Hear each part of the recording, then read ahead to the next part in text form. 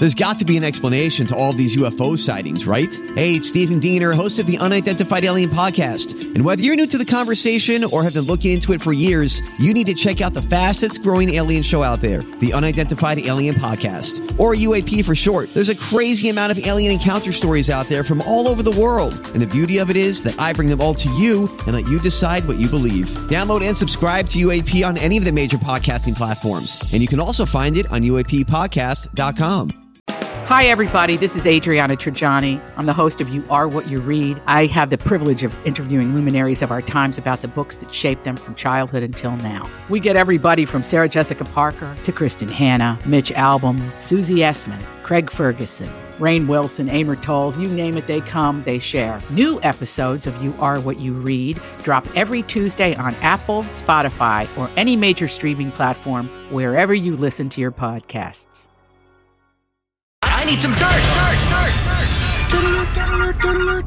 This is a My Talk Dirt Alert. Up to the minute entertainment and pop culture news heard at the top of every hour on My Talk 107.1. Yeah, that's really great. Could you please tell us what's going on?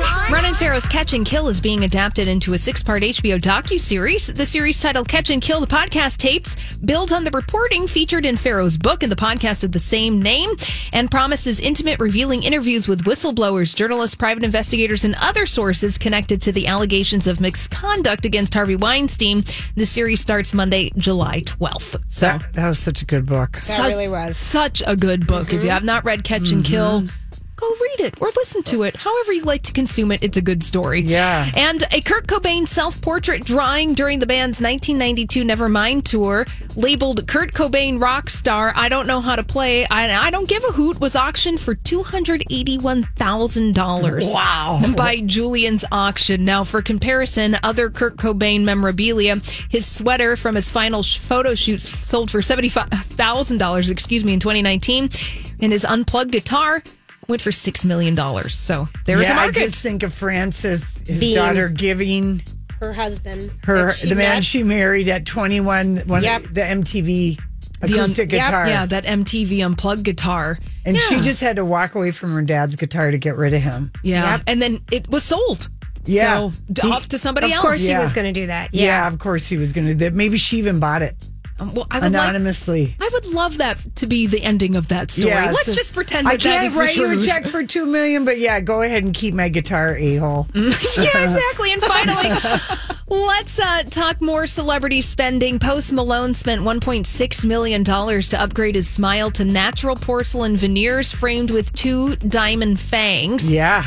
TMZ reports that dental work included 28 units of ceramic restoration, and the 2 diamonds are 12 carats in his mouth. Now, if that wasn't a stoner thought, I don't know what. Yep.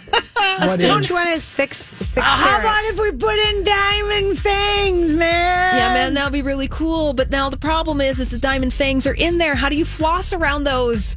And wouldn't they rub the inside of your lip and everything else? And what a waste of good diamond in your teeth. Thank you. When you have else. braces, they make you put wax on it so it doesn't rub against your gums. I don't think you want to do the same thing with diamonds. No. All right. Well, that's all the dirt this hour. For more, check out mytalk1071.com or download the MyTalk app.